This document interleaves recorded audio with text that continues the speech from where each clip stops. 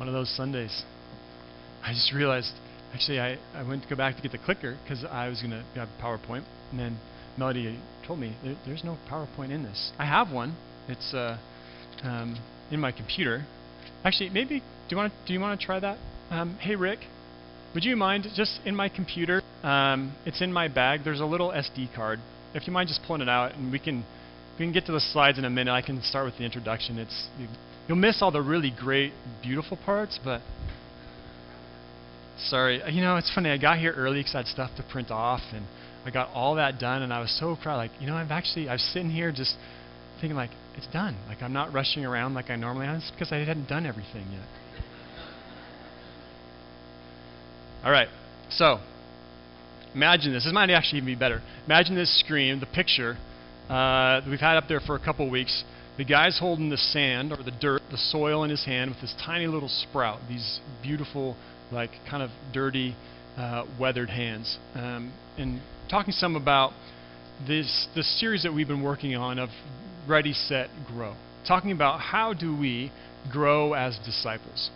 If you remember a couple weeks ago, Susan preached this great sermon, great, engaging sermon of talking about how we grow through our personal devotion. You know, that there's lots of ways that we can connect with God, but one of the primary ways is a daily devotion. Whatever that looks like, whether that's morning prayer, morning devotion and Bible study, times throughout the day when you'd stop and pray, or it's fasting, different devotions, different practices that we have that draw us closer to God. And then last week we talked some, if you remember, about the discipleship hothouse or discipleship greenhouse of small groups. When we gather together in small groups, how that helps us grow faster. It's like ideal conditions. We have just a few people in the room, and people that over time we get to know well, so we are more willing to share our stories, more willing to talk about what we're thinking or the questions we have. It's different than this group here, where there's lots of people, and maybe you have a question, but you're afraid to ask. In a small group, those things happen, and we study together and grow together. Not just grow in our understanding of God's Word, but also closer together as the church. This week, we are the third part of the series talking about why it's so important to gather together to praise God on Sunday mornings. This moment here, and how this helps us grow. For this last week, I've been wondering, you know, how does Sunday morning, been thinking about this, how does Sunday morning help us grow?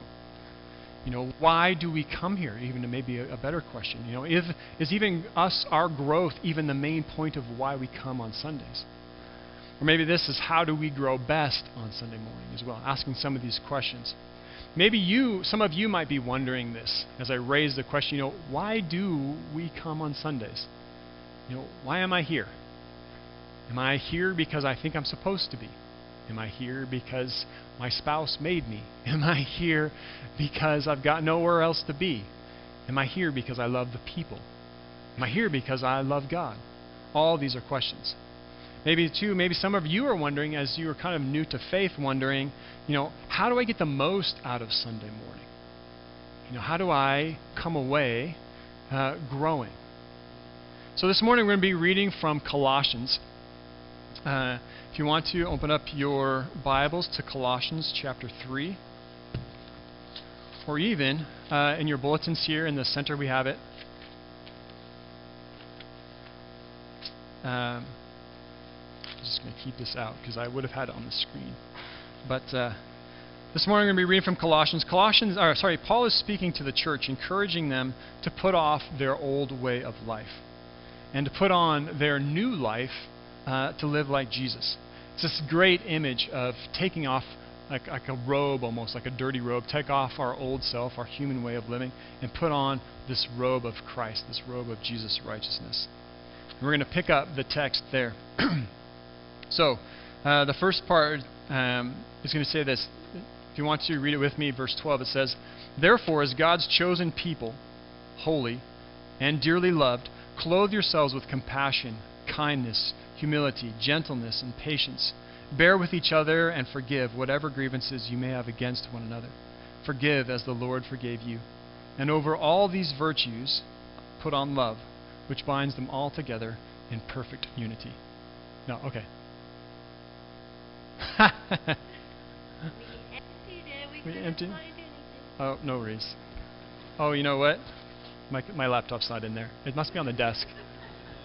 Yeah, it's on the side of the laptop. Thank you, guys. So all this stuff, like all this teaching is just going right out the window, right? The only thing we're going to remember from this Sunday is, remember that Sunday Jason didn't put the PowerPoint in? Okay, so I wanted to move just quickly over verses 12 to 14. Like, that's a great text, and we've talked some about this in the past and used it actually part of as a guide for our relational covenant. Talking about this is some of the humility. This is how we get together. This is how we get along as a church family. You got it? Thanks, Rick. I really appreciate it. All right. So, Paul is calling them to essentially put on Christ-like character, to practice these traits of things like humility, compassion, forgiveness, to practice these things as a way to stay together as a church family, to care for each other, and all of this, to put on all of this above everything, to put on love. And this isn't like the love like, oh, I feel so warm and fuzzy about you. This is more like the love like, I care about you. I'm going to make sacrifices in my own life to help you. Much like Sister Therese, as Melody described earlier, these sort of acts of love. And then it says, once we've put on Christ-like character, next we move to this part. He says, let the peace, it's verse 15 in your bulletins or in your Bibles, let the peace of Christ rule in your hearts, since as members of one body you were called to peace, and be thankful. All right. Essentially, we're talking about becoming more like Jesus. The point of the whole last 3 weeks have been this, to grow more like Jesus. Ah, perfect. Thanks, Melody. Thank you, guys. You know what? I don't have the clicker now. Thank you. Yeah, thank you, Rick. It makes me appreciate how much I love this church family. Because if I were in some other place, I'd be horribly flustered. But I love you guys. You're my family. So, right, thank you. So we've been talking some about let the peace of Christ. The point of the last 3 weeks has been to grow more like Jesus. That's what we've been talking about, to ready, set, grow, to become more like Him. Moving beyond, now at this point in the last few weeks, we've been moving on beyond what we should do, should become more like Jesus, to get into the practical things of how we actually do it, the things that will help us get there. For the last few months, we worked through the Sermon on the Mount. That whole teaching is about how we follow Jesus, about how we grow, or what discipleship looks like. And for the last couple weeks now, this Ready, Set, Grow series is how do we get there? The actual living part of it, how do we do it? Okay, so moving out of the shoulds, what you should do, and into the how we do it. All right. Then Paul says this. He says, let the word of Christ dwell in you richly as you teach and admonish one another with all wisdom, and as you sing psalms, hymns, and spiritual songs with gratitude in your hearts to God. So here you can get this sense, or you realize that Paul is talking about the worship. He's talking about when you get together to worship, this is what we want it to look like. And here's where I want to dig in for us, to dig into this text for this morning. Okay? So he says, let the word of Christ dwell in you richly. Now, what exactly is this word that he's talking about? This word of Christ. The word of Christ here is the gospel, first of all. It's the good news. The good news that when we were broken and unable to make our way right with God, when we were unable to do all the right things to make everything right with God, when we failed and failed and failed at that, when we were lost in our sinfulness, Christ came for us. He came and He brought God's kingdom, introduced it to us, showed us what it looks like. And He didn't just teach us words about it. He actually showed it to us, demonstrated it to us, and then He died on a cross and rose again so that we might be a part of it. Despite our sinfulness, despite the things that we get wrong, our rebellion, the ways that we hurt each other, despite all of that, Christ has made a new way for us. And I feel like I'm just like scratching the surface of what the gospel is. It's broad. It talks about our grace and salvation. It talks about God's kingdom. So it's not part of this word of Christ is the gospel. But it's also broader than that. It's actually also His teaching, the things that He's been teaching, and the things that we are just reading about in verses 12 to 14, where Paul talks about things like humility, compassion, long-suffering, caring for one another, and above all this, love. These are the words of Jesus that we want to dwell in us richly. All right, so Paul says that all this would dwell in you richly, that it would dwell in us, that it would live in us, that it would get worked into our soul, into the way we naturally are, that we would move beyond putting it on like an act, that we would move beyond trying to be nice, that would actually dwell in us. These words of Christ. They become a natural part of who we are. That they would dwell in us richly. And in one sense, this richly is like abundantly, kind of overflowing. That this character of Jesus would overflow out of us. That people would spend time with us, and even if they weren't Christians, they would say, there is something about this person. There is something about you guys. I want to be around you more. That it would flow out of us. This is not like meager glimpses here and there, which sometimes I feel like I struggle with. Like little glimpses of faithfulness or compassion or gentleness, but an overabundance flowing out. This abundance would not only, first of all, it would bless others around us, our friends, our family, our coworkers. But also then it would also be richly in us. And so it's not just in terms about the quantity, this richly, but also the quality, that it would be good for us as well, that we would delight. And I keep thinking about Sister Therese. I'm saying, is it sister or mother or sister? Saint Therese, thank you. Saint Therese, that she would bless people and care for people, and it just began to flow out of her. And you hear this story, you realize that the more she did it, I don't know how it was in the very beginning for her, if it was like a practice, a sacrifice, if she did it and she didn't really feel it, but you can get this sense that by the end, she enjoyed doing it. The more she did it, the more she practiced love, the more delight she got out of loving people by eating the worst leftovers, by doing the worst jobs. That she loved it more and more. So, that it would dwell in us richly is the abundance for everybody around us, but also it grows in us. The richness is for us as well. So then Paul says, as you teach and admonish one another. And it's interesting because he talks about, here he says, as you teach and admonish one another.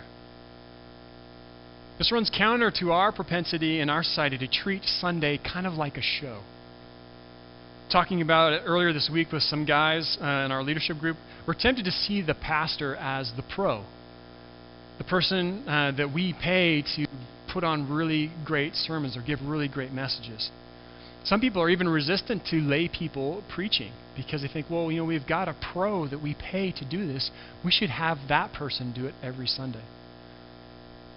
But it's interesting because Paul speaks about this in the other letters as well. To the church in Rome, Paul says, even more clear, he says, teach one another. Check this out. He says, I myself am convinced, my brothers and sisters, that you yourselves are full of goodness, complete in knowledge, and competent to instruct one another. That Paul's convinced that you guys have it together. You guys, that we should teach one another. Now it's true that they had leaders in the ancient church, but it was different than our professional ministers that we have today. We are called to teach one another. One of the great places this happens is small groups. We guys teach one another. Sometimes it's the group leader, but many times it's someone else who says, I'd like to answer that question, and you guys share the responsibility of teaching. We have this responsibility to grow as disciples and to teach one another. All of us have a part to play in it. All right. So I want to take just a second here and talk about how we get the most out of sermons. Okay, just a quick sidebar here. I've got to be honest with you. Most of the time, I see you missing out on sermons. Let me explain. If you want to get the most out of a sermon, even mediocre sermons, you need to actively listen. And it's funny, Tracy and I didn't even talk about this morning what she was planning to talk with the kids about, but it was so perfect. She was talking about actively listening. If you want to get the most out of preaching, out of a sermon, you need to actively listen. This includes taking notes. I don't know, this is like this, sermon notes for kids and youth. Maybe we should have this thing and just scratch it out and put sermon notes for everybody in the church if you want to get the most out of a sermon. This is one example. Too, like, if you notice this bulletin, there's this giant white space right here. That's not because I can't think of something to say. This is on purpose. The questions on the back, reflection questions. This is for us to keep working through the sermon, to suck as much as we can out of the Word of God. So, I've been talking about, like, if you want to, like, there's pencils, you have pencils or pens, like, write notes. Or, like Tracy had a great example of draw a picture. Like if I'm speaking of something and an image comes to mind, just sketch it. Or add parts to it. I mean, some people are really visual. Most of us are visual learners. But you're drawing a picture of what this sermon means. Or you're drawing even cartoons, stick figures of how we do this to get it into us.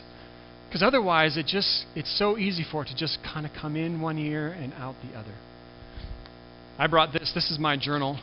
Like I'm going to be using this weekend or this next week at the Pastor Spouse Retreat. When I'm listening to the speaker speak, I'm going to be taking notes. And I might not ever look at those notes again. That's fine. It's just paper and a little bit of ink. But if there's something really good, then I've got it here. And I'm not just like writing notes of what they say. I'm also writing like, oh, that's a great point. Or, oh, I'm not sure about this. I need to check into this. Or I need to ask them about what do they mean here. This is active listening. It's different than just sitting and letting it kind of wash over us. Okay, so, see, if we're just going to passively listen, I mean, it seems like this is my experience at least, like 80 to 90% of it, like you can't remember it half an hour after the sermon. So, taking notes. The thing is, because over time, any preacher you hear, week in or week out, they will become average. Now it's true, like me personally, I'm working to grow as a preacher constantly, to develop new things, to have images on the screen to help it sink in, to underline things and have the text here for you. I'm working to preach better all the time. But the truth is, most of my sermons, most of the time, they're just normal. That's the definition of normal. What you get most of the time. And yet, we live in a world where entertainment is a huge part of our lives. And so we can begin with, we aren't questioning, we can begin to think that the sermon is supposed to be really entertaining every Sunday. Or really extraordinary every Sunday. The thing is, most of my sermons are just normal. Most of the time, if you came here every week in or week out, my sermons would begin to sound a lot alike. It's just how I am. It's my mannerisms. It's how I speak. I try to do things differently, but a lot of them, man, I need to love this fly better. A lot of them start to sound similar.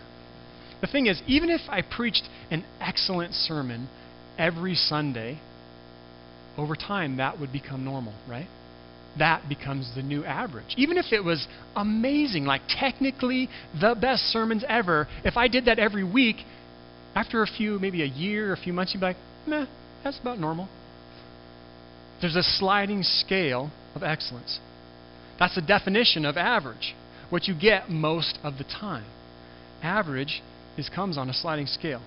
Not only that, but we have a propensity as people to take people for granted. God forgive me, I take my wife for granted. Tracy is this amazing lady with amazing ability, amazing gifts, super faithful, hardworking, and yet I still find myself taking her for granted. We also take pastors for granted too, or preachers. And what I mean by this is, I've seen it. I'll preach a sermon here, my kind of normal sermon. I'll preach it here, and you guys are like, thanks, Pastor. Great sermon today. Thank you. I'll go and I'll preach that same sermon at Nelson or the Junction. And Jeff and Jesse tell me for like weeks, people are telling me, oh, Jason's sermon was so wonderful. It was so great. Why can't we have him here more often? And I don't feel like I'm actually bragging because you guys say the same thing to me when Jeff and Jesse come here. I tell these guys, oh yeah, people are still going on, Jeff, about the sermon that you preached a few weeks ago. The thing is, you guys get used to me. It's easy to take each other for granted. These are the normal sermons that we preach, and if we just go to a different place, they seem super normal. They seem excellent. My point is that we each have a responsibility to get the most out of a sermon. I have a responsibility to not be lazy, to work hard, to study God's Word, and to bring it in a way that you can get what God is saying. But you have a responsibility as well. If you're just going to sit and let it kind of just wash over you, you're not going to get as much out of it. If you take notes, whether in a journal or even on the youth sermon note guide or inside the bulletin, if you take notes, you will get more out of every Sunday. I guarantee you. And actually, you know what? I will make a guarantee. If you will take notes on sermons for the next month, I guarantee you will get more out of it. Or, I didn't give any thought to this, or I'll give you your money back, right? I guarantee you, I don't have anything to guarantee you back, but you will get more out of every sermon if you take notes. Even if you just take notes and you're like, throw it on the pile, just another normal sermon. But there will be things that God will show you. Sometimes things that I didn't even say, you will realize as you're taking notes. This is how we grow. Oh man, I need to go faster. Okay. So if you want Christ to dwell in you richly, we need to actively listen to sermon, take notes, write questions. I would love to see all of you feverishly writing each Sunday as I'm praying, or as I'm preaching. And so even if it's just a normal sermon, you will get more out of it. Okay, so Paul says that this is how we have to admonish one another with all wisdom. He's talking here about the wisdom of knowing what Jesus is teaching, but also knowing how we apply it. So not just knowing lots about the Bible, but also understanding situations and when to apply Jesus' teaching. But then this is the thing that kind of surprises me. So he says that the word of Christ would dwell in you richly through teaching one another. But then he says this, as you sing. As you sing psalms, hymns, and spiritual songs. So the word of God, the word of Christ dwells in us when we hear sermons, but also when we sing. Now, many of us experience this. Like, how many often, like, Dan, I think about you, talking about these songs like we sing on Sunday, they just stick with us through the rest of the week. A couple weeks ago, I took the week off. I was up in the mountains chasing elk, and I listened to the same worship song, I think 3 or 4 times on my way up there, just to like stick it in me, and I sang that song all week. The words of songs, they stick with us. They get the Word of God in us. But it also matters, just as it matters what we sing. So we don't want to sing songs that teach us the wrong things about Jesus or bad theology. Just as much as it matters what we sing, it also matters how we sing. Listen to this. It matters what we sing, absolutely. But maybe even more, it matters how we sing. And this is where Paul gives us a hint. He says, with gratitude in your hearts. With gratitude in your hearts and to God. That we're singing these things grateful, praising God, and we're singing them to God. So often we get this mixed up. We get focused on maybe self-indulgence. You know, we start thinking like, oh, this is my favorite song. I've heard this before, and like the pastors, we joke about this. People come and say, oh, the Spirit was really moving this last Sunday. And oftentimes we find out what they really mean is, oh, I love the music. Those are my favorite songs. We have to be careful that we don't come on Sunday coming just to sing my favorite song. That we come to praise God. Don't get me wrong. I mean, I have preferences too. There's certain songs that I love, and there's certain songs that I don't get. And I love to sing the ones that I love, but also I can sing. Even this morning, I was thinking about it. Like, I am praising God right now. Even though this might not be my favorite song, when I start praising God, it becomes good. Okay. So they understand our thoughts about worship, that we realize that it's not about us just singing our favorites. Not only that, but the other extreme happens too. Sometimes we sing with contempt. We start thinking like, oh, I hate this song. Or, oh, I hate the way we're singing this song. That is not praising God. It's hard to praise God when we can't move past the point of thinking like, oh, I don't like the way that we're singing this. That we come to praise God. I was thinking about this week. For all I know, As the Deer Pants for the Water might actually be God's favorite song. Even though I don't really get it, it's not for me, it might actually be God's favorite. But if I can sing that song praising Him, it doesn't really matter what I think about the song. I think God delights in it. And that's why we're here. All right. So both extremes miss the point. We don't gather on Sunday to sing our favorite song. We gather to praise God. The thing is, we're a church. Now you want to correct this. We don't go to church. We go to a building. We are the church. We are the church. And this is the church. It's not a movie theater. And, I tried to do things well this morning. You wouldn't realize it. Just what a hot mess it was with no PowerPoint and what. But we try to do things well. We don't want to put people off. But at the same time, it doesn't really matter what we do.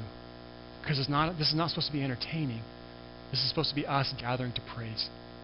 I'm not trying to entertain you. I'm trying to help us see and to praise God and to have His Word dwell in us. All right. So finally, Paul ends with this word. He says, and whatever you do, whether in word or deed, do it all in the name of Lord Jesus, giving thanks to God the Father through Him. Now, we first might be thinking like, wow, how do we do everything through the Lord Jesus? And this goes back to some of the things he's already said. 1, clothe yourself with Christ-like character, like in verse 12. Or verse 15, let the peace of Christ rule in your heart. And verse 16, let the word of Christ dwell in you richly. When we do these things, honoring Jesus, whatever we do, word or deed, all in the name of Jesus, becomes easy. It becomes naturally who we are. This morning, I want to convince you. I want to convince you that we need to gather on Sunday. Gathering on Sundays is important. The more we're committed to gathering on Sunday, the healthier you will be, the healthier our church will be, the more we'll see people's lives in our community transformed, and the more we will praise God. Not only that, but the more committed we are, the more we grow. That's the whole point of this sermon series, is that we grow through personal devotion, through Bible study groups, but also through Sunday morning worship. This week, I wanted to talk about some of the things that kind of hang us up internal to the sermon. When I was talking about small groups, I was talking about the things that keep us away, like, oh, it's not quite for me, or the weather's too bad, or I'm too busy. Those are external things, and those apply here for Sunday as well. But the internal things can make it hard for us too, like, oh, I'm not sure if I can listen to Jason anymore, or, oh, we don't sing my favorite songs. If we can put those in their right place, where we come to hear the Word of God to get the most out of even my mediocre sermons, or we come to sing even songs that we don't really like to praise God, we will continue to grow. This Sunday is the last Sunday in our series of Ready, Set, Grow. The last few weeks we've been talking about this, how important it is for us to be devoted, to have devotions that we do on a daily basis. Last week, we talked about how important it is for us to be in a small group. And it is my desire that every one of us will be in a small group. Whether that's a small group with you and one other person that you guys just seem to get along and study, wonderful. Or if that's you in a kind of traditional Bible study where you gather together to read the Word of God and you start at 7 and you end at 8 and it's like that, like clockwork, great. All of those are good. I want us to be gathered in small groups. And this morning, I wanted to impress on us again how important it is for us to gather Sunday mornings. First of all, to praise God, but also so that we will grow, but above all this, to praise Jesus because He is worth it. Amen.